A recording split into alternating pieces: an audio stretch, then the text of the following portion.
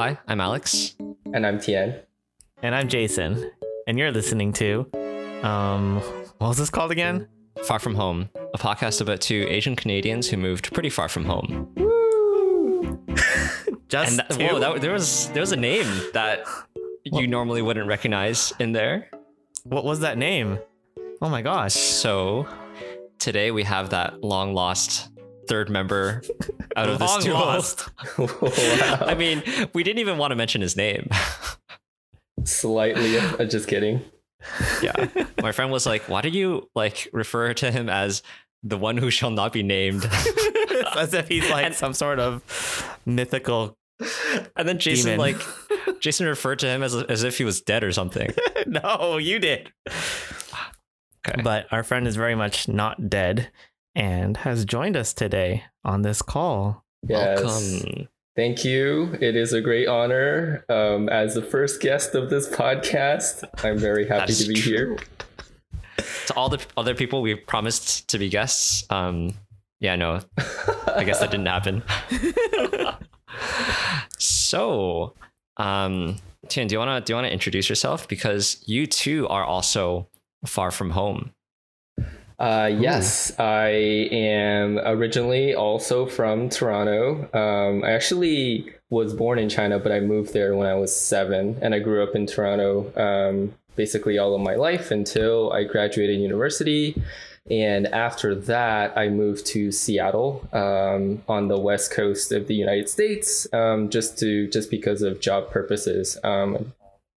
So that's basically a little blurb about me, a quick blurb. And how do we all know each other? Oh, we went to the same. Oh, actually, this is a funny story. I was thinking about this as I listened to your last podcast about the friends, and I was like, okay. So I met Jason first, and it was a really, really kind of random place. He was dating somebody who was at my school, like one of my high school classmates at the time. And then oh my god, this is going way back in history. And then it was the Olympics at Vancouver. What? There was the Winter Olympics in Vancouver, and we were watching, I think it was the hockey tournament or game or something like that. And then they invited me over because it was one of the friends' birthdays.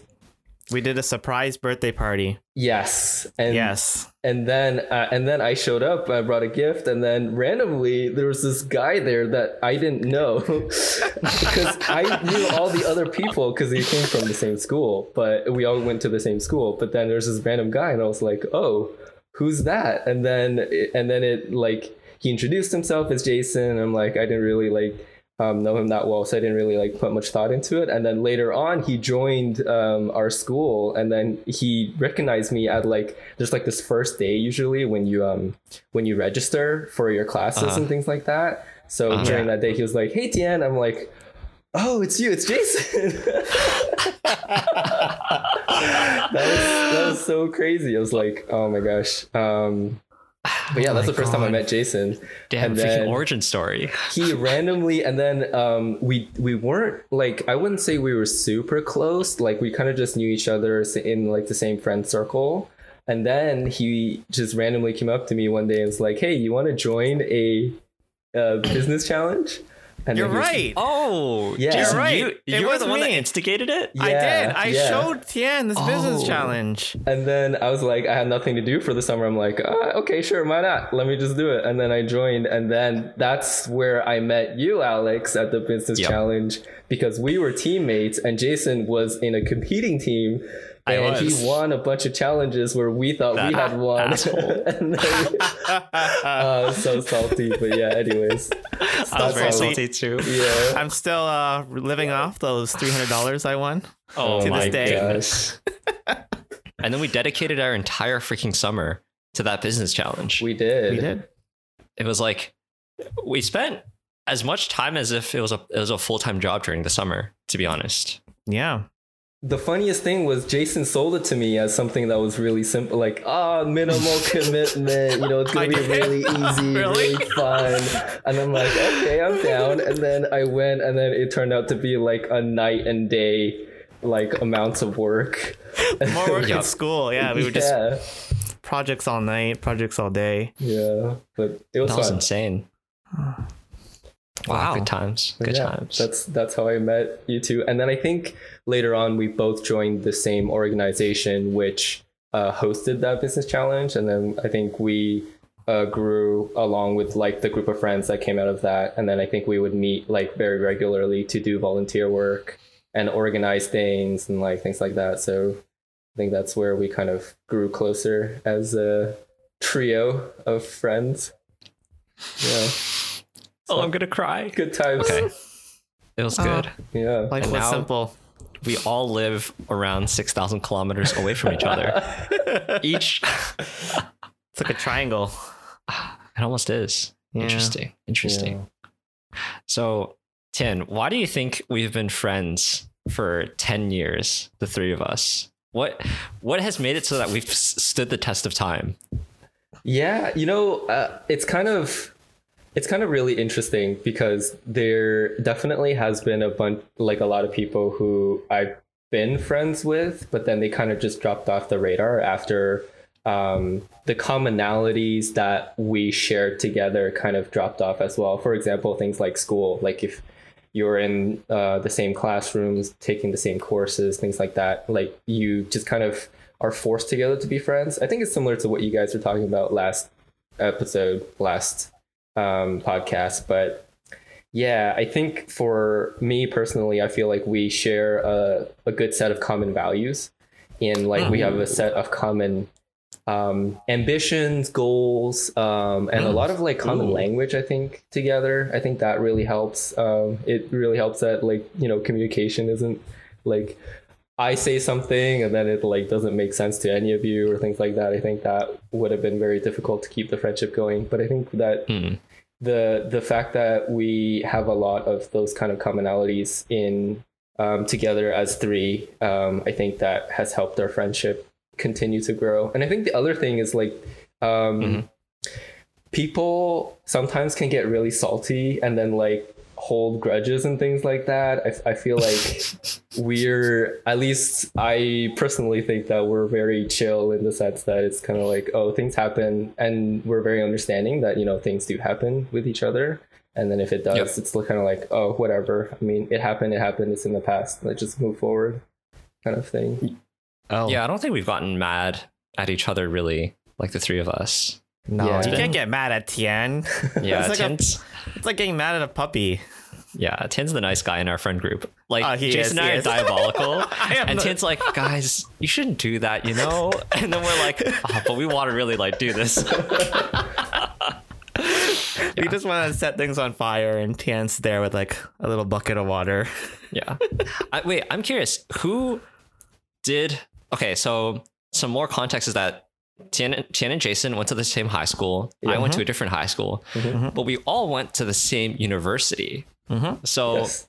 I was partly influenced by Tian. You Wait, guys what are both about 2 me? years. No, fuck you. So I was partly influenced by Tian, because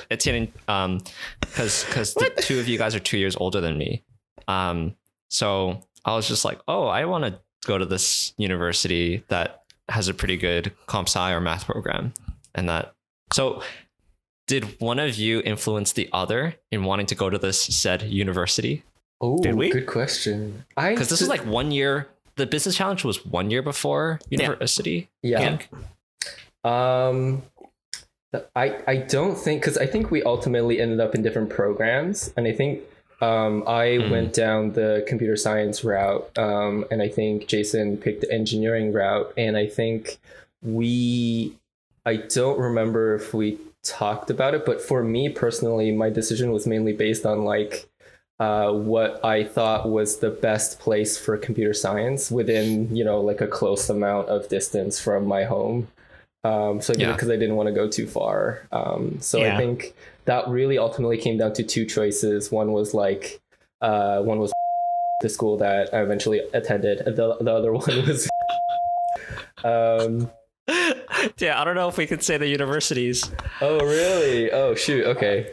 Let's I leave think that part listeners out. can guess everything, but The school close to Toronto for good computer science. Where Oh, could yes, that be? yes. and the other good school near Toronto for computer science. Yeah. We'll see. Sorry, but you can Oh. bleep it out if that helps. But yeah, I think for me that's basically what my decision came down to. I don't know if It wasn't Jason. based off of me. yeah. Jason doesn't give a shit about us, apparently. No. No, I always knew I wanted to go to that school that I went to. That's cool. Interesting. Yeah, I knew I wanted to study something related to math. And like you just said, if you want to study something math, computer science, engineering related, and you're in your undergrad, like it's a clear choice, especially if you live in Ontario, our province. Yeah. And the person, so there was like this university fair before we actually got to pick which one to apply to. So I went to that, and during the fair, the person really sold like the whole co-op program. And I was like, oh, wow, that seems really nice. I mean, that seems really, it makes sense, right? You kind of like study and gain practical knowledge at the same time. I'm like, okay, yeah, I think that's probably going to be my first choice. I think in hindsight, I probably should have done a little bit more research into what the actual school environment would have been like, because there definitely have been times where it was like kind of tough, just because of the environment and like the, I guess, the learning habits and the way people study and things like that. At least for my program, that kind of made it a little bit difficult to get through the program. Yeah. But yeah, I probably should have done a little bit more research. But anyways, I made it, so whatever. I guess it's all in hindsight now. Nice. Yeah. So I think one of the things you cited for a reason of staying friends is common values. But Ooh. I wanted to know more about what do you think those common values are? We want money, clearly.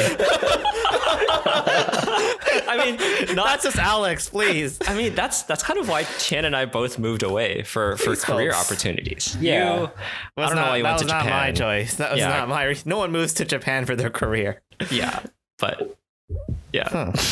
I think for me, I guess my opinion of you two are like, one, you're very like goal oriented and like motivated to achieve those goals. I think that's like a common value that I think we all share. It's like you set a goal and you want to achieve it, and you kind of, and I think both of you work really hard towards those goals.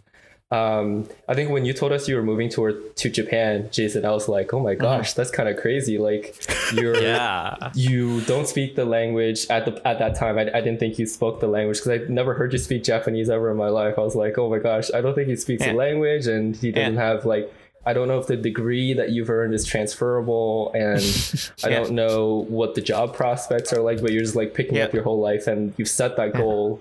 So you're just gonna pick up your whole life and like move there and try to accomplish as much as you can. So I think same thing for Alex. I mean at the very minimum it might have been a little bit better because Singapore, like, people speak English and you can go to an English working company, but also like I know that it's very difficult to move to a foreign land for a job. There's a lot of things that could happen and like you have to adapt and all those things. So I think it was a goal that you guys have set and you both work really hard to achieve that. And I think that's some common, at least one thing that comes to mind for like commonalities between us. Yeah, because I kind of did the same thing, I guess. It's like we had goals when we moved here and been able to achieve those thankfully. But yeah, that's just something that came to the top of my mind, I guess. There probably are other things. I just would have to think about it a little bit more. Yeah. I think we're all like just quite similar, even though we all come from like kind of different backgrounds. It's funny, Tian, because you said something like we all speak the same language, but we all technically don't. Like we all speak English, but I speak Cantonese, you speak Mandarin, Jason kind of speaks Japanese. Hey, look who's talking. Look who's talking, mister. But yeah, I think our personalities are kind of similar. Our humor is pretty similar, and that's why we all like laugh at each other and shit. Yeah, definitely. And Tian was the guy with the car when we Yeah, were doing I was about to say volunteering. that. We So all we're like like, cars. Tian, can you drive me here? Can you drive us there? And Tian was like, yeah, sure. And then times. we'd go on like McDonald's runs. Yeah. We even went to like Niagara Falls. Yeah. That was fun. Yep. Oh man, I love that car. Good times. Subi. Oh, rest RIP. in peace. That car.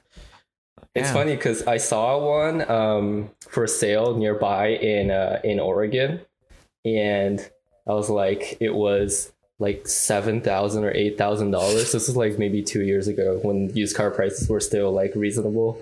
And it was like the same car, but it had the upgraded engine with like the turbo on it.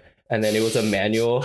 And I'm like, oh my God, I'm so tempted. And then I called the person. I'm like, is it still available? And they just said no, because they sold it already. I was like, Aw. next time, I guess. Actually, like part of our conversation is like, Tian, you're really into cars. I started getting into cars because I started driving a manual. And then Jason worked for a car company.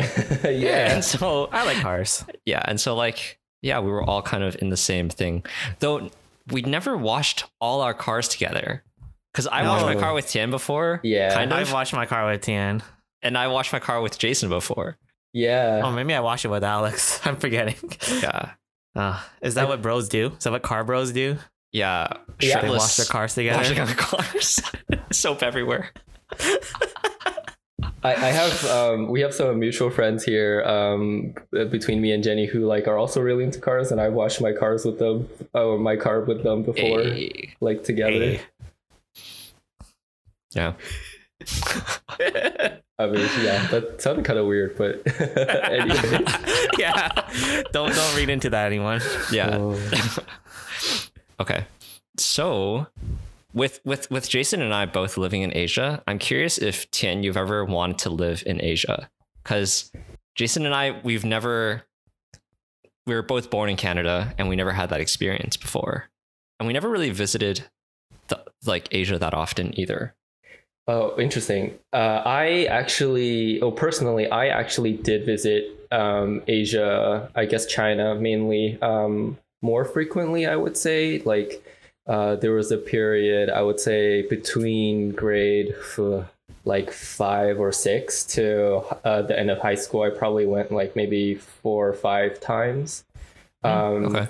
Just because I still have a lot of family back in China, and they basically every summer they would ask like, oh, are you coming back, visit us, we're going on this trip, I think it would be cool if you join. And it was really cool because they usually during my summers they would also have my cousins would also be off, so we'd like be able to go on trips together, so that was like really nice. So I saw a little bit, I wouldn't say a lot, but like at least a little bit of China. I were planning out our entire, I guess, certain amount of time, like our timeline and our plans, right? As you do when you're getting more serious. We had like a little like section carved out to move to Asia and live there. That was always the plan after staying in the United States for a little bit. After that, we'd go to Asia to live there. To China? To China, yeah. I think China would make sense. Or like, I guess we're open to Singapore. anywhere else. Yeah, actually. please. Dude, English, man. Yeah, I think it would actually kind of depend on the job opportunities that are presented to us and whatever is available. So if that kind of if that works out, then I think we definitely would be interested. The kind of challenging part is as we've grown older, we've collected more and more things, and like now we have 2 dogs, 2 cars, like a bunch of like couches, TVs, beds, and all of that stuff. And so now it's getting like, I feel like it's getting harder and harder to just pick up your things and move. But I think if the opportunity does present itself, we definitely think about it. Yeah, so that's kind of interesting. And the next steps would really depend on what kind of job opportunities come up, and also all the other stuff, I guess, that happens in the next couple of years, next 2 years, I think. Yeah. I'm quite surprised. I kind of thought like Asia was off the table for you guys already, because I think we're all in like the similar sentiment of we want to move back to Canada Yeah. for kids, most Yeah. likely. And like you're already 3 years into your journey abroad. And so it'd be surprising to see you move to another country yet again. Yeah, I think that's kind of like going to be the really tough decision. So the kids part, I think is on the timeline as well. But we're kind of trying to figure out how to balance that, because ideally, I think the plan would be have kids in the States so that they can be US citizens. Oh, And then, because it comes when you're born, right? So like they can have the Yeah. option of coming back if they want to, and then raise the kids here for like a little bit, then go back to Asia at a certain point teach and them raise. Yes. Yes, and then Yes. have like free Yes. Chinese teaching. I mean, like free Chinese lessons. Free essentially. Chinese. Yeah, so I think that would be really nice. And then move back to Canada. But I think the tough part there is, I think my parents are getting a little bit older, and I don't know how much I feel, like how comfortable I would feel if they're kind of just on their own still. As I get older, I think they'll be okay for like a couple more years, but I think at some point I definitely want to go back to help them out with things like, Yeah. you know, things around the house and things like that. So yeah, that's like the balancing act that at least personally, I'm like struggling with. Yeah. No, it's definitely a thing. Yeah. My brother and I are like, we're forever trying to convince my mom to move to Singapore for at least half the year. And so Yeah. that like, it's just easier overall for everyone. Just because both my brother's a PR already. So like, Wow. it's super easy for him to just apply for a dependence pass for my mom. And then, yeah, she can stay in Singapore as long as she wants. That's really Oh. nice. Yeah. Yeah. Damn 10, you guys want the trifecta, the dual citizenship of Canada and the US, and speaking Chinese with like the Chinese teaching curriculum. I feel like personally, I feel like the curriculum, or like the way Chinese kids are taught and things like that for the first couple of years of their life, like maybe up until elementary school, when you have to actually learn quite a lot of things, I feel like that instills a sense of competitiveness and things like that into the children. But then after you actually hit the school, like elementary school, middle school, and high school, it gets like way too much. So the reason why is like I want to go back to it is like stop at the point where it gets like too like damaging to the kid, and then move back to Canada for like the rest of it. Yeah. Actually, like random off topic, but I was just exploring Singapore yesterday, and then there were these stores near this bookstore that I found, and all they sold were past exam papers for certain high schools. Yeah. And there were signs, and it like looked super ghetto. It was like a wire rack of just like stacks and stacks of like 100 pages of paper, of exam papers. And it was like, don't take any pictures. And then it just said like the school name, the subject, and like the price. And people, and I asked my locals and like, my local friends, and they're like, yeah, people buy that shit to practice with. And That's sad. that's how they get ahead. And I'm just like, wow, that's Sad. Yeah. very sad. I swear So they sad. did that at our university too. I swear there's Wait, like really? there's I'm like sure they were selling exams. oh at yeah, the school. there was like a group of like The I would international say students. yeah, mainly Whoa. people from I'll just say it. I'll just say it. yeah, Tim. yeah. I'll pull them under the bus. definitely. Dude, I had no idea. What the fuck? And they Yeah, have, yeah, like, they were selling groups. exams. Yeah. Yeah. Dude, I need to speak Mandarin. Dude, that's what one of our friends, I won't name him, but like that's what one of my friends did. Like he spoke a bit of Mandarin like better Yeah. than me, so then he just like got close with a bunch of these international students, and he got like so many assignments. It was very frustrating. Is this that friend that I don't like that much? Probably Because he was dating this girl that I worked yes, with. yeah. It is that friend? Yeah, All right, yeah. interesting. Okay, I don't like that guy. I have no clue who this is. He's So a funny disclaimer. guy. Yeah. Anyways, I think he got in with the right group, and I think they would like have all of these answers already. They would share answers. We did too, but like I feel like they just had like more resources because they They would had a like system. collect it from like previous years and things like that. And they'll have people who would also probably like memorize the exams, all the questions, and write them down and sell them afterwards. Yeah. Yeah. Damn. Hmm. That shit is Pretty intense. interesting. Yeah. That's why we didn't get good grades. That's why some people got like A's and we got D's. You weren't cheating like them. I got pretty low marks too. Oh man. Yeah.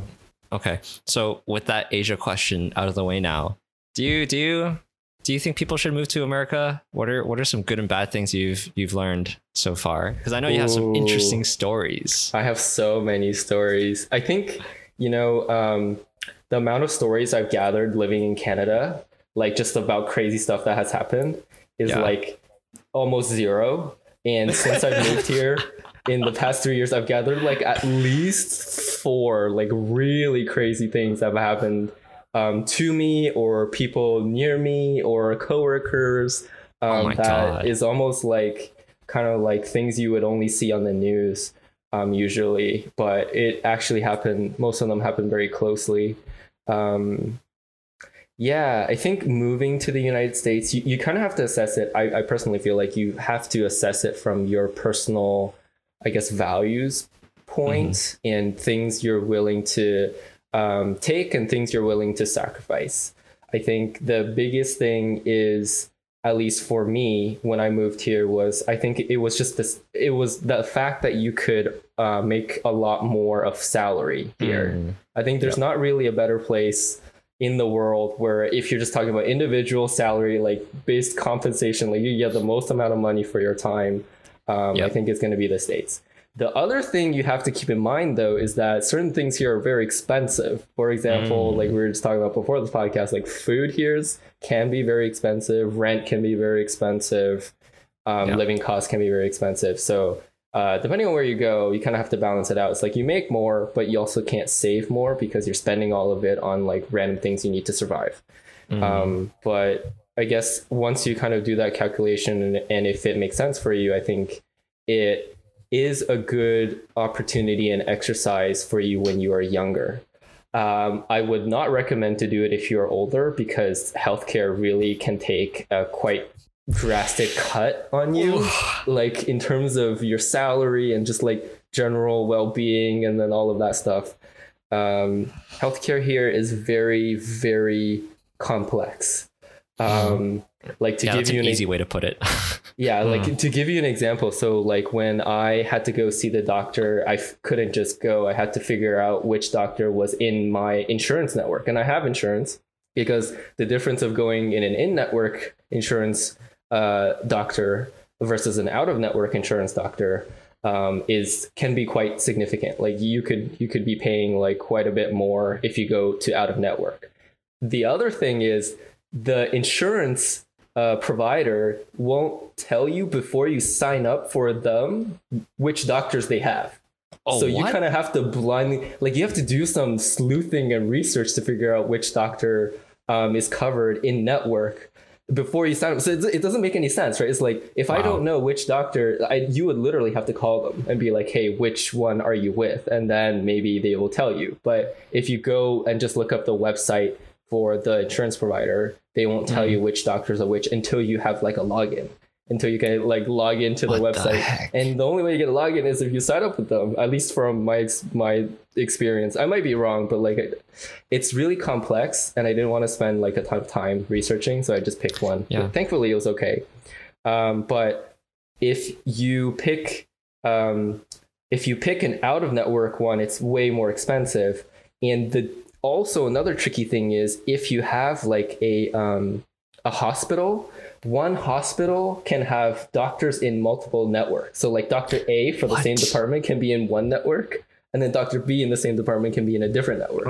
So if you pick the wrong doctor in the same hospital, you can also get messed up in a giant, like way more expensive than you were, have like a way more expensive bill than you were expecting. So just like things like this, right? It's like if you have a lot of health issues, I would skip coming to America because it's very expensive. You have to be very careful who you go to. You're always checking, and the bills, they come in and it's kind of like very scary, and they can add up very quickly, even if you have insurance coverage, because there's things like co-pays, deductibles, things like that. It's not definitely not free. It's not like you can just walk in, give them the card and say, hey, like I need to get this treated. It's like, hey, yes, you can get this treated, we'll bill you afterwards, and then you have to argue with the insurance company like what I'm actually supposed to pay versus what I'm not supposed to pay. And like the other thing is they don't tell you how much the procedure is going to cost beforehand, which That's is really stupid. messed up.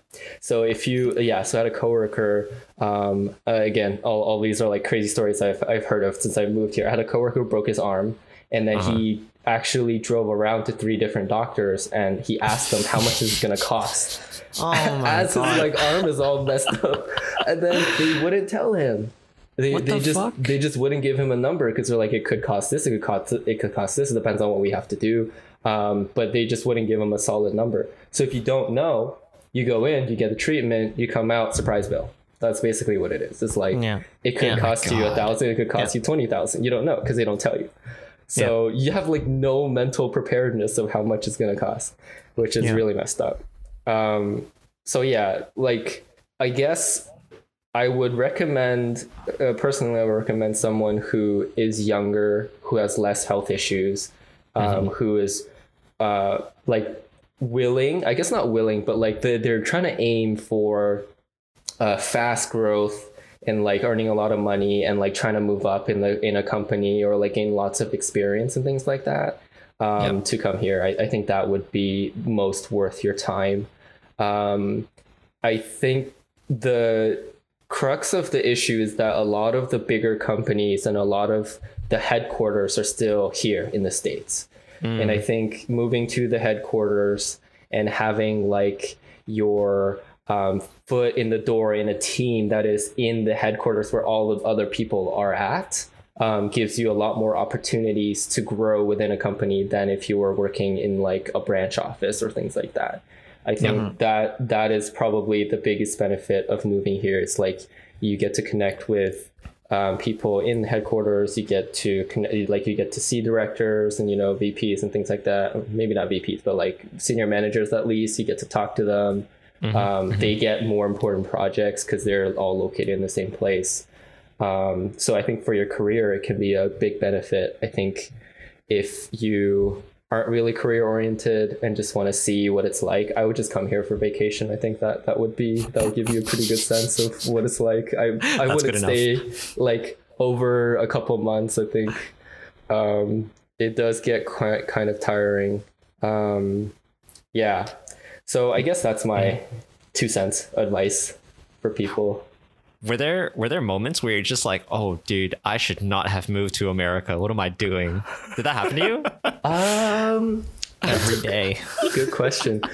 I think when we were living downtown a lot, I think that was quite a scary time, actually. So yes, there were certain times when I thought of that. But we've actually since moved out of downtown and we're like in the suburbs now. And I think it is a lot better. Personally, I think I just enjoy suburb life a little bit more than living downtown because we're not really the rowdy type. And there's like too much rowdiness and too much crazy stuff going on. Let's see. I have a story about that actually. I guess one example. Please do tell me you were rowdy.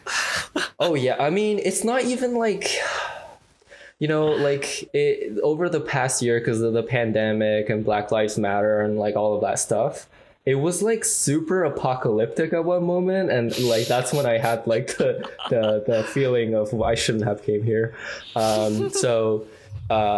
This was close to when the elections were happening. Yes. So what was happening was Trump and Biden were going head to head in the election. I think it was like September. And so I was living in downtown Seattle. It was to give you an idea of the place. So there's like this area where most of the offices are. And I lived about a 10-minute walk away from that area. So that's where basically like all of the a lot of like tech buildings, high offices and like things like that, high-rise offices. And then there's like a little, apartment complexes and things like that beside it. So 10 minutes from there. And I was walking out on the street because I had parked my car on the street and the people were boarding up the windows, like literally as if a hurricane is going to come through. All the windows, all the shops, first floor were boarded up. And then, you walk around, and then there was just like this sense of dread in the air because it felt like, you know, some stuff was gonna go down. Like, Oh my there was gonna God. be either some rioting, protesting, and I got really scared. I'm like, gosh, what if they like throw some stuff on my car because this is parked right there? My Yeah. car. Yeah, so My car. I actually drove it and parked it into the in the underground parking lot for that one night. I actually like paid extra for it. But yeah, so that night people actually came out. The police were on the streets. They were like, Jesus. I guess, riot gear. They were like in the megaphone, because my apartment was on the 3rd floor, so the window was like right facing the street. You could hear everything they were saying. They were like chanting things, and then when Oh, God. Biden won, they were cheering. So good thing Biden won, because I think if Trump won, there would have been like some riots and some burning and like at least some stuff. Oh my God. The police were like saying, hey, we respect your right to, you know, protest, but you can't block the street, because they were like just basically taking over the whole street. Yeah. And yeah, it was kind of apocalyptic. Like all the windows were boarded up. You just get this giant sense of like, oh, something bad's gonna happen. So yeah, that was one time. The other time was in the same, basically close to the same street. There was a homeless person. So during the pandemic, they weren't allowed to clear the homeless camps. So like the homeless camp just kind of like grew out of control. Yeah. And we actually lived beside a park. It was a really nice park, and like people, like they had like kindergarteners and like I guess 1st or 2nd graders who like would go to that park and play right next to the homeless people, which was kind of crazy. In my mind, I'm like, that seems really dangerous. But this specific homeless person had bought a tank of propane into their tent. And I guess somebody else, or I don't know who, but like somebody, or maybe he did it, but somebody set fire to his tent, and the propane tank exploded Jesus. in the middle of downtown Seattle, like 10 minutes away from like a bunch of office buildings. We were literally sitting there in our living room watching TV, and all you hear is this giant boom. It was like huge fireball. It was like a bomb went off, and I ran to my window. Propane, yeah. It's a propane tank, right? I ran to my window. I'm like, oh my gosh, the park beside our house on fire. Dude, that's insane. It is insane. It is insane because I mean, we walk our dogs past there all the time. And like, if it had been another day and we were out walking the dogs late, that thing could have exploded right as I walked by. Like you never really know, right? Yeah. It just like giant explosion. The Shrapnel. fire trucks came. Yeah, I don't know if there was, because we weren't outside, so all we saw were like called 911. We saw the cops come and the ambulance and all of that, and then they just kind of like took care of it. But yeah, then they cleared out that tent because it was obviously like super burnt. But yeah, that was just my thought of like, maybe I should go home. Maybe I should go back to Canada. I don't know. I don't think this place likes me very much. And what's scary is like, I don't think your experience is that different from anyone else living in America. Like you live in Seattle. I'm sure shit gets crazy in New York, in LA, in San Francisco. Yeah. Like no doubt. Yeah. Yeah. And sometimes, I don't know, it just feels like America is just living this comic book life where shit just happens all the time. And it's like, it seems so unreal because never in my life have I seen anything boarded up in Canada or Singapore. Yeah. Never. Like, I don't even know what that looks like in real life. Like, Yeah. Cause no one worries about that in other countries. And it's just Yeah. like, what the freak? 100%. It's like, it's a surreal moment. You're like walking down the street, the shop you just go to one day, you know, you thought it was super nice. And you know, the people inside are super nice and, you know, they're very helpful and help you out if you ever ask them any questions, but they just like did all this, all of a sudden they just put up these, so much protection. It's almost like they just don't want people to go in anymore. And the craziest thing I saw was like, they would put up these giant boards, right, to like to protect themselves from protesters, and then they'll write like in spray paint, "We are still open," with an arrow pointing at the door, and it's just like, Come in. what is going on? Man, It's just crazy. Yeah. Well, I think in some ways, like it seems unreal to us, but whenever I go to America, or I guess anywhere that's, I almost said like a not developed country, Chaotic, yeah. yeah, but like it sort of just feels like this is real in a sense. Like this is the world as it is when we don't have, I don't know, like the controls that we've put in place in Canada of like free healthcare or like higher taxation. That this is just what happens as a result. Yeah. And like we said, America is still the best place in the world to pursue opportunity, but there's a downside to that, the people who get left behind. Yeah. And yeah, it's real. Like that's my interpretation of it. Yeah. Give me that dictatorship Singaporean government, okay? Where everything runs smoothly without any hitches and nothing gets broken. People are happy. People get houses. People are happy. Homeless. People have no choice. People like we said, people are not unhappy, so that's good. Yeah, and things just like aren't freaking crazy. Yeah, I think like it's such an interesting thing. It's like if you have, I feel like sometimes here you have so much choice that it kind of messes you up as well. As like you really don't know how to choose. And so that's like the other downside. And like, yeah, about people being left behind, I think the problem is when you have too many of those people, it gets a little bit scary. It's like at a certain point, it is really sad.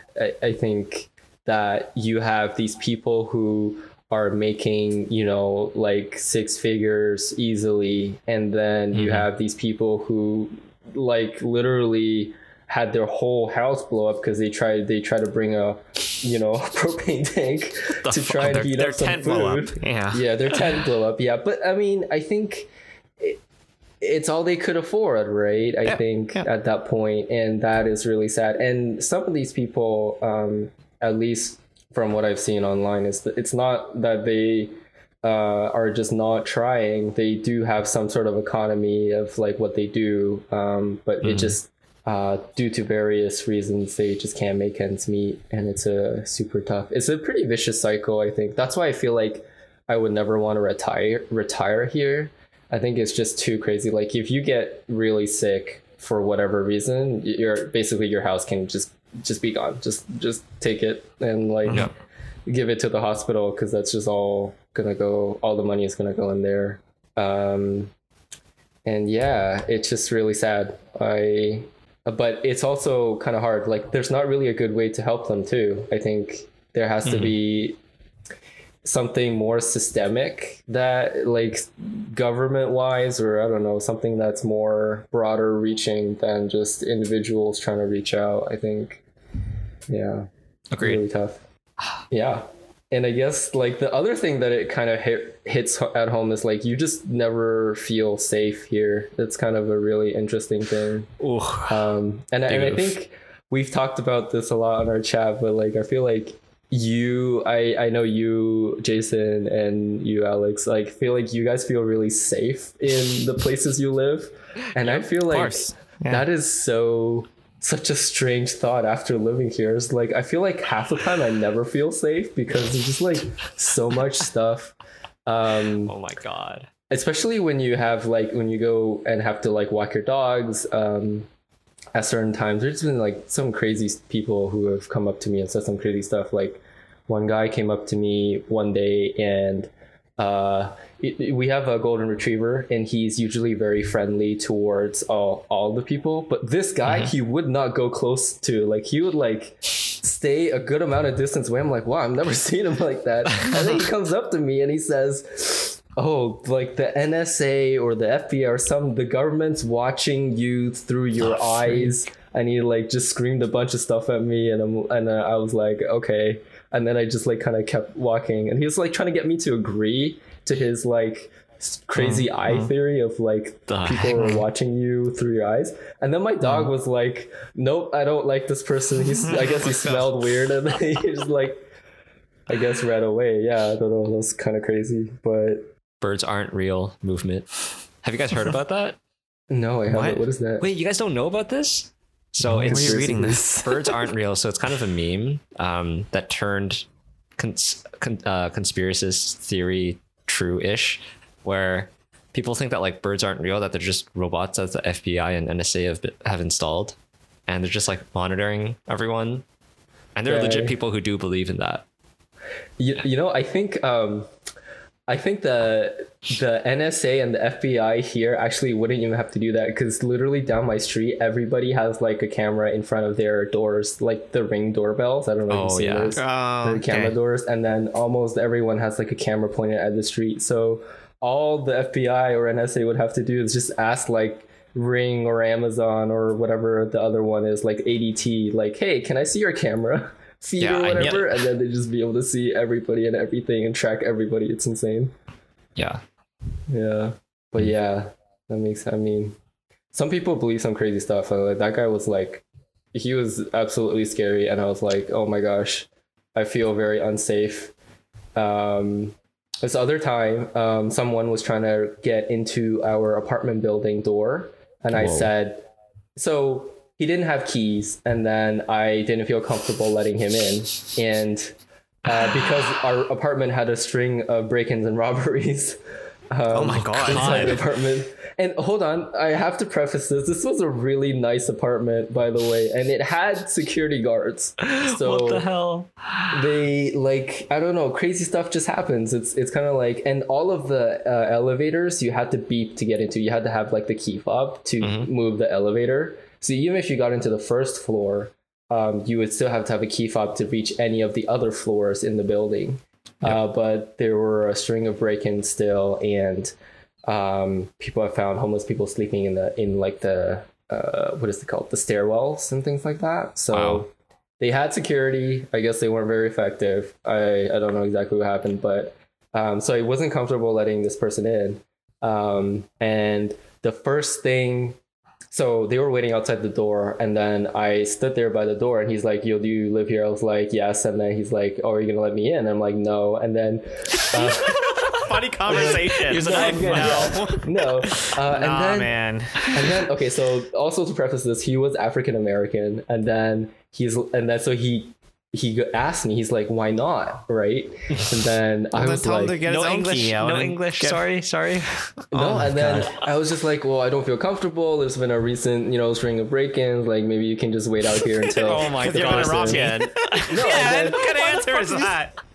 No, I just said it because that was my honest opinion about what was happening. I wasn't saying it was him. Like I didn't mean it like, oh hey, like I think you're gonna rob somebody, right? Like I didn't mean it that way. And then I realized after I said, I'm like, oh shit, I guess he probably like he took it that way, and then he got super mad at me. Yeah, and that then- could probably be implied if you say that.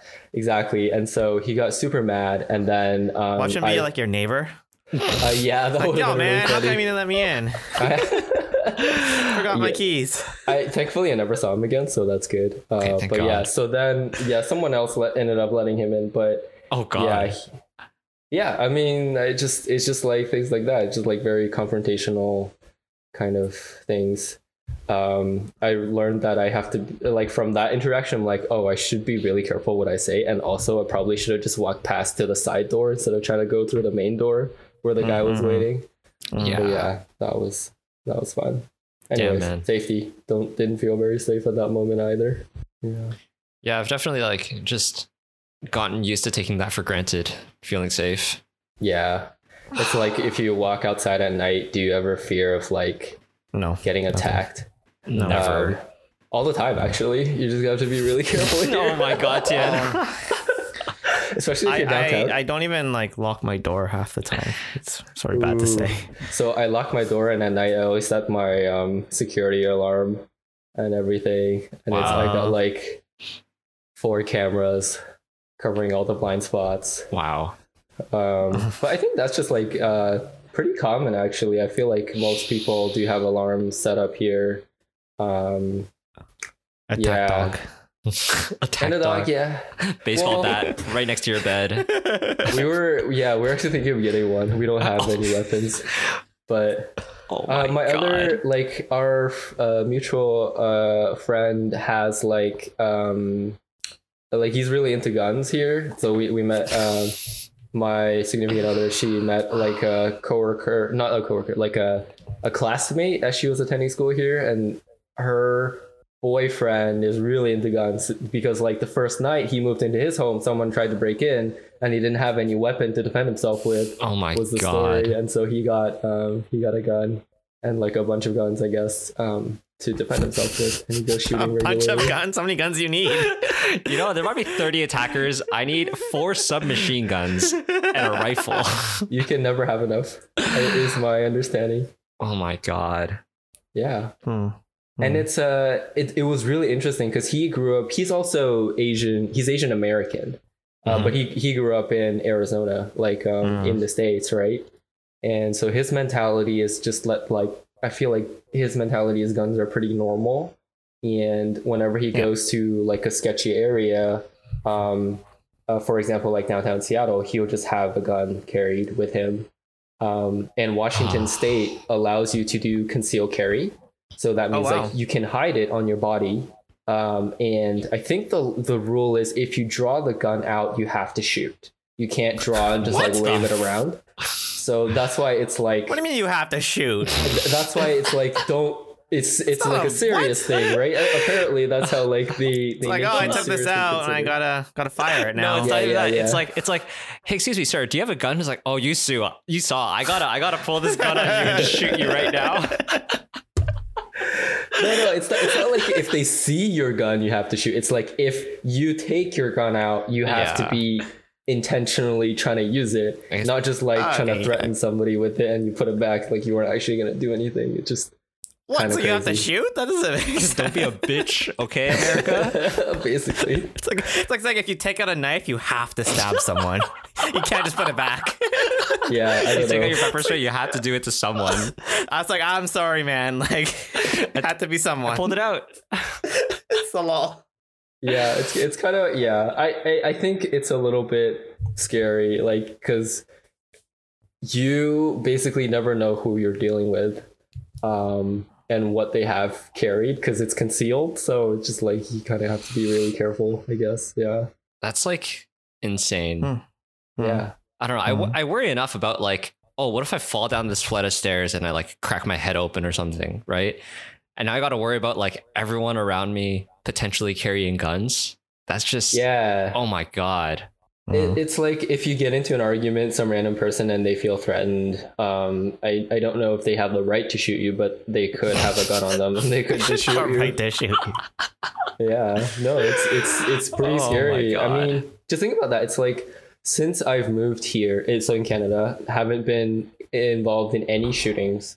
Have never. Well, thank God. Most have people never. aren't. Right, most people aren't. Right, yeah, exactly. No, of course not. That's what I'm saying. And since we've moved here, I think, I want to say at least 2 where I was like right across the street from. Like literally you could see the person who was running around with the gun if you were staring out the window. In downtown? Yeah. One was right outside our apartment building. Actually, probably more than, but like the ones that like come to mind are like one was right outside our apartment building. We saw somebody shot up a parked car in the alleyway. They just drove by and then they just like at least 5 or 6 rounds straight into the car. What the frick? It's because they pulled out their gun. They had to shoot it. Yeah, probably. Yeah. Sorry, guys. Yeah. It's such an interesting. The car was empty, so they didn't hit anybody. So that was good. The other time was we were at work, and so my employer decided to put all of us, at least our organization, in like a really sketchy building in a really sketchy part of downtown. So these guys, actually on the same day, there was like multiple shootings. But the one that got really close to us was the one right outside, literally on the street, right outside my building.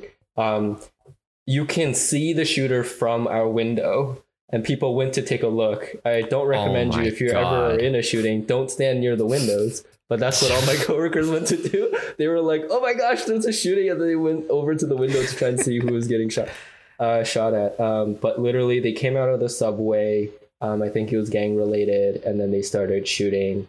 And I guess they were trying to hit somebody. I don't know the exact details, but Yeah. because there was like, it was basically like 4 or 5-ish, so people were starting to get off work. Oh my God. And they were near public transit hub, sort of. It got really busy. So there was a lot of people in the way, so they ended up shooting some like bystanders. One of my old teammates, my ex-teammates, got shot in the leg. What? Yeah, so he got shot in the leg, and they couldn't take the bullet out because it probably would have been a little bit risky for the surgery. So he just has a bullet in his leg now. But oh, that's just a battle scar from living in America. You know how it is. Yeah, and he wasn't even doing anything. He was just waiting for the bus, right? This is like such a normal thing. And my bus stop was right across the street from his bus stop. So I was like, thank God I didn't get off work slightly early that day. I was like still working, but like, yeah, he was just standing there, and he got shot. And we didn't really know about it. They locked down the whole floor. The whole building. We weren't allowed to leave. They sent a bunch of text messages saying like, stay in place. Don't try to leave the building. Don't try to go anywhere. Don't try to go to your car until we say it's safe. And we got locked in that building for like 3 or 4 hours. Oh my God. And people were like, oh my gosh, my kids are coming off of school. I need to go home to pick them up. Right. And then one of our coworkers who did have kids ventured outside because she really had to go. And then she walked by some ambulances with like paramedics and saw somebody sitting on the floor, and it's like, hey, I know you used to be on our team.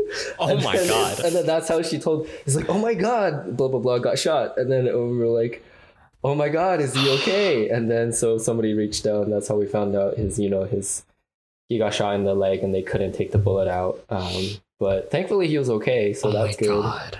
That's just basically what it's like. It's like I think basically once a year there's been something crazy that's happened, in that kind of sense. Something very violent, people getting shot, things like that, which is kind of crazy. I've never thought about that, never been ever close to that, never had any of those kind of experiences since I moved here. It's like all basically like, I don't know, like 20 ish years of my life living in Canada beforehand. Never even had any type of experience close to this. I'm getting anxiety just listening to your stories. It does make you quite insane. It's like you get really anxious the first kind of couple of days after it's happened, which is like as you're walking on the street, you're very careful, you're looking around, making sure you maintain situational awareness and all that stuff, right? And then slowly it kind of fades until the next event. And then you're like, oh my gosh, stuff hit the fan again. And then it's like, okay, I got to be really careful again. Kind of like a cycle. Yeah. Yeah. Well, I don't know. America. America. Yeah. I guess like, I don't know. Those are kind of like faraway stories. I guess the one, I know I guess I mentioned it before, but the one that kind of happened to me personally is like so we were this is a whole like huge, I guess, backdrop to the story. We were going to go get some groceries kind of late at night. I think that was the first mistake. Don't get groceries late at night. But it's stupid because that shouldn't be a mistake. Yeah, that's not your fault. The grocery store is open, right? So I would assume that they only open for like safe hours. Like it has to be fairly safe there for you to be open. But so we went out late. It was like 10:30. We went to get. It's not even that late. Yeah. Yeah. I mean, yeah. Pretty reasonable time to go. We went to get some Hawaiian rolls. It's like bread, but it's like mini bread, and it's got like this little orange kind of, I guess, glaze on the top that it tastes really good. Yeah. So we were gonna go get some Hawaiian rolls. So I went to our local grocery store, like 10 minutes down the street from where we were living, and we picked up the rolls, walked out, and as we were walking out to go to the parking lot, there was like a group of teenagers who were blocking the stairs. And one of them came up to me and said, in a very macho tone, like, you better give me your Hawaiian rolls, because I had it in my hand, right? So he saw what I was holding. I was like, you better give me your Hawaiian rolls, or else I'm gonna beat you up. And I'm like, in my head, I was like, there's no way he's gonna fight me for these Hawaiian rolls. They're like $6.99. They're right beside a grocery store. You could just go in and buy them, right? Yeah. And then so I was just like, yo, just chill. It's okay. Like, I don't want to give this to you. Just chill. And then we just kept walking, and they like blocked the stairway towards the parking lot. So that whole thing, so we had to kind of like walk over or past them to get there. As we were walking past them, they made a lot of racial slurs and like insults kind of flung our way. They kept kind of said a lot of like the typical things. So at that point, this is probably another mistake, is like, don't really talk back if you don't have like a group of friends with you or whatever that you can actually fight people with, I guess. Not your fault again, Ken. Yeah, so we like said a bunch of stuff. So it was me and my significant other, and then we were like, we said some stuff back, and we were nearing the top of the stairs when like, I think the tensions between us and the group kind of boiled over, and then someone from the bottom of someone who was in that group came running up the stairs to us. So we were on the second floor parking lot. So they were running up the stairs towards us. Yeah. So as we reached the top of the stairs, they kind of came up right after us. And then she actually slapped my significant other first. She actually slapped me, and then she slapped my significant other. And I'm like, what the heck? Like, you're actually gonna like, so you're fighting me over Hawaiian rolls? And then the rest of the group came over, and then so we got into an altercation. And they were just like, it was, I think at a point where like in hindsight, I think they were just looking to provoke somebody or fight somebody. And because it was me and my significant other, we were only two people, and they had more people in their group, it was like we were a little bit of an easy target. So I guess another mistake is like, don't make yourself such an easy target. I don't know if these are mistakes, but these are just like lessons, I guess. So yeah, so like that happened. And so I was hit in the jaw, and the person did break my jaw. And thankfully my significant other did not, I think she was slapped, and I think they pulled her hair, but it wasn't anything like lasting, like serious. And I think there was a little bit of bruising and a little bit of cuts, but it wasn't like anything major. But for me, it was really interesting experience, because I've never been punched before in my life. So that was like, really? No, I haven't like really punched, like maybe like lightly punched, but it was like, he hit me really hard. And the thing I remember is my jaw was slightly open, and they clacked together. So my bottom teeth and my upper teeth, like they bit into each other. Oh shit. I just remember hearing like a giant clack. And then I think I bit my lips. So my whole teeth and everything was like bloody, because it like cut my lips. And then it was just at the beginning, it didn't really hurt that much, because it was like all the adrenaline, right? And thankfully my significant other, she like called the cops right away. As soon as she saw them basically coming up the stairs, she's like, oh, these people are trying to fight us, so she's gonna call the cops. Yeah. So she called the cops, and then they came. And so as the cops came, it was like the pain kind of hit. It was like pretty bad. I would say it's like medium. It's kind of like, you know, that pain you have after you get your wisdom teeth taken out. Yeah. It's kind of similar to that, kind of like a dull, constant throbbing pain. And the person, then they sent me to the ER. I drove to the ER, didn't take the ambulance. Oh my God. So sorry, my significant other drove me to the ER. We didn't take the ambulance. Okay. That cost too much. Yeah, that would have been quite a lot. The ER stay, we stayed there for like 6 hours, and I think it was like they billed the insurance company like $3,000 or something like that. Damn. Yeah. So, anyways, but they didn't even do anything. They literally just like had me sit there, and then they took one X-ray. And from the X-ray, my jaw actually broke in two places. So it's like a clean break. So like literally it was like hanging. Oh my God. Yeah, and then I had like a giant bruise on the side of my face, and then it went all the way down to like my collarbone and back up because I guess that's where all the blood was pooling. Jesus Christ. It was like pretty bad. The toughest part was I couldn't swallow properly, so every time I swallowed it hurt a lot. And then because the jaw was hanging, I had like a lot of saliva, so it's like really awkward. It was like, Yeah. as you were trying to swallow, it hurts, but then you had to swallow a lot because there was a lot of saliva. And yeah, what else happened? They gave me some ice. They told me to go see an like orthopedic surgeon. I think it's like one of those people who do surgery on like your jaw and like your teeth and things like that. So that was pretty rough. They couldn't schedule me in right away because they were all busy, and it's not like a life-threatening thing. But I couldn't eat really, so that kind of sucked. We bought some Soylent right after that, so I had Soylent for like 2 weeks. Oh my God. Yeah, jaw surgery is not fun, especially if your jaw is broken. The person said that they would do so there were like 2 ways you could treat it. If you get the jaw surgery, they usually put metal plates where you're to reconnect your jaw. Yep. And then they screw it in with like screws so that it like kind of fixes it while the bone kind of grows. And then the bone will grow around those screws and the plates. And so the plates stay there forever.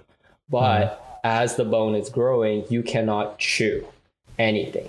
Oh my God. Even if it feels like it's better, even if it's like a couple months after and it feels like it's good, until they give you the A-OK, you cannot chew anything hard, only soft foods or liquid foods. And if the break is bad enough, they actually wire your jaw shut. So all you can do is suck on liquid. It is probably... Forever? No, so until the bone sets. Okay. Forever would suck because then you just see a bunch of people can't speak and have like wired jaw shut. But if it's bad enough, and the surgeon told me he trusted me to not eat anything hard, so he didn't wire my jaw shut.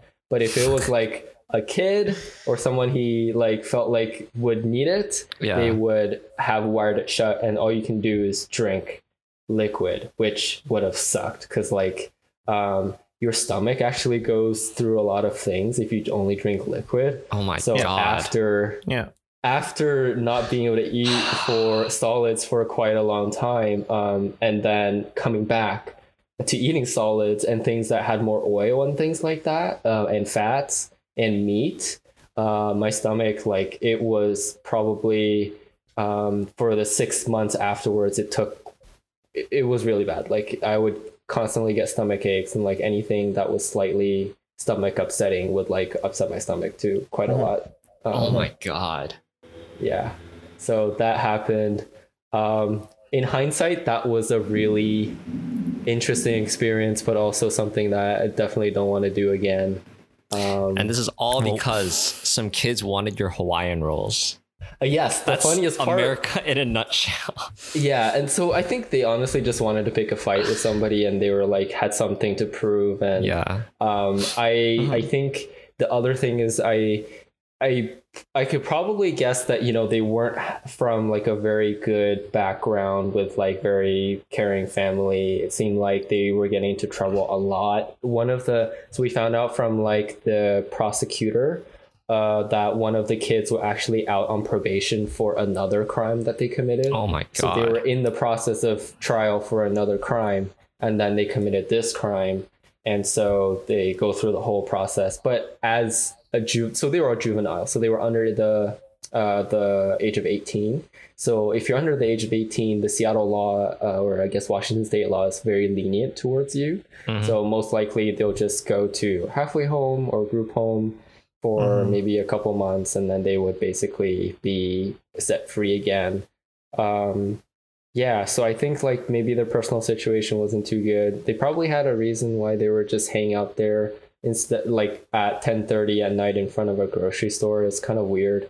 Yeah, it's like it's just like if you don't have such a strong society where you kind of have all of those pressures on people to do different things, I feel like you kind of just find your own way, right? And if you don't have any good mentors or good people to look up to. I kind of just fall.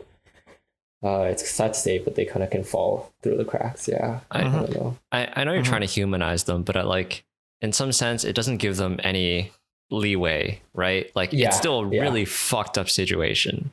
Yeah, I think it definitely it's just really sad. I think overall there's nobody who kind of won here. Like I got my jaw broken, they had to go to juvie and like do all this stuff, and I think it could have in a sense been prevented through other means, but I just think that with the way society is here, it's very difficult to kind of change these kind of things.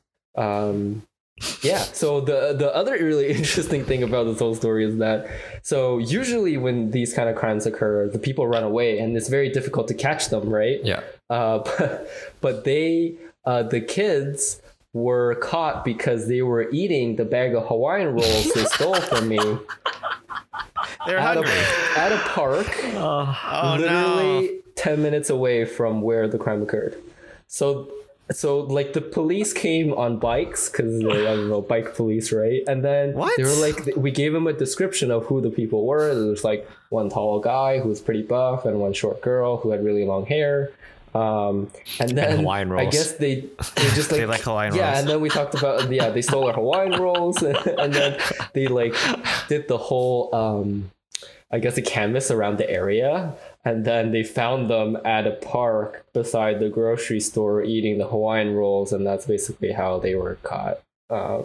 The police, I wrote on the back of a police cruiser that day because they took us to identify the people. They were like, were they these people?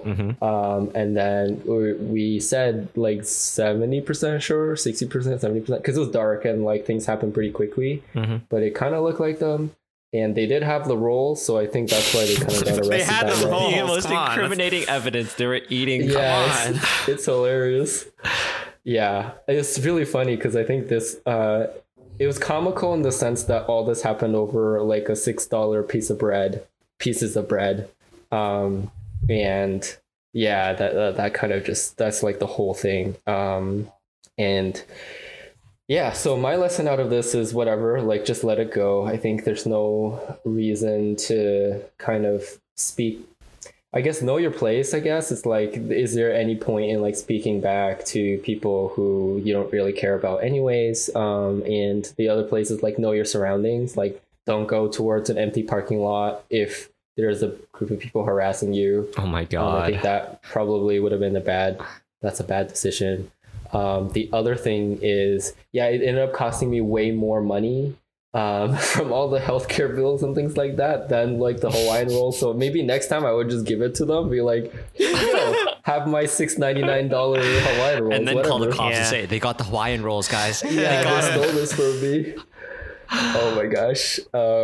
Because I had to take 2 weeks off of work to recover to a point where I could go back. And I had to pay all the bills were, thank God I had insurance, or else, oh my gosh, more than I would be out of like 30K. Yeah, like probably more, 30, I would say like 35. Yeah. Oh my, it's like God. It would have been 3K for the ER stay. We didn't take the ambulance, so that saved probably like $1,000 to $2,000. Even though we were like 5 minutes away from the hospital. Yeah. The surgery, the surgery, the surgeon, the anesthesiologist, the nurse. It was an outpatient procedure. So you didn't have to stay in the hospital and like live in the room. But I think they still charged me like $600 for staying there for like 2 hours, or while I woke up from my anesthesia, being like under anesthesia. So like after all of that, each one of so they put a bunch of they put 2 plates or 3 plates in my jaw, and then they had to screw it in, and I think they used like 10 or 11 screws, and each screw cost $1,000. Oh my God, that was the bill. What? So it's like $11,000 worth of screws. Or some crazy number like that. I don't know why. They're like titanium, but I don't know why titanium screws would cost quite that much. But yeah, it was quite a lot. The the interesting thing is that it's a little bit of a scam because it was, thankfully I found one that was in network. That was like my thing. I had to find one that was in network doctor, and then because they were in network, they were able to negotiate down some of the prices. So the bill came out to, like, if I were to pay out of pocket, it would have been like 35,000. Oh my but God. some of the things they got like quite a lot of discount on. I think for some of the procedures and operations and like some of the, I guess, equipment and things like that that they had to use, they were able to get between like 50 to maybe 70% off of the build price. Oh, okay. So I think the insurance company ended up paying maybe just a little bit over half of that. I ended up paying like $500-$600 from like copay deductible and like buying medicine and things like that. But it's such a scam. It's like you bill a price, and if you didn't have insurance, you can't negotiate down that price. Yeah, so you pay the full price. Then that's like messed up, right? But if you have insurance, then they cut it in half. Like, what the heck? Yeah. Penalizes poor people. Exactly. Damn. But yeah, so that's my personal story of what's happened. Definitely wouldn't recommend, like, anything with the jaw. It just sucks. Just like not being able to eat is probably the worst thing. It's like after a stressful day of work, some of the happiest thing you do is like you eat something nice, and then all I could look forward to was like another bottle of Soylent. I was God. oh my God, kill me. Sounds terrible. Holy shit, man. But yeah, I mean, it's good. I'm all good now. I still don't have, so they damaged the nerve in my lip. So my bottom right lip, I still cannot feel. But I could feel the chin now, like more and more. So I guess it's slowly coming back. Maybe in another 2-3 years, it'll be fully back to normal. But at a certain point, I couldn't feel the side of my lip or my chin at all. So it's kind of like when you get a cavity and then they stick the needle in you to numb the whole thing. It's like that was like permanent.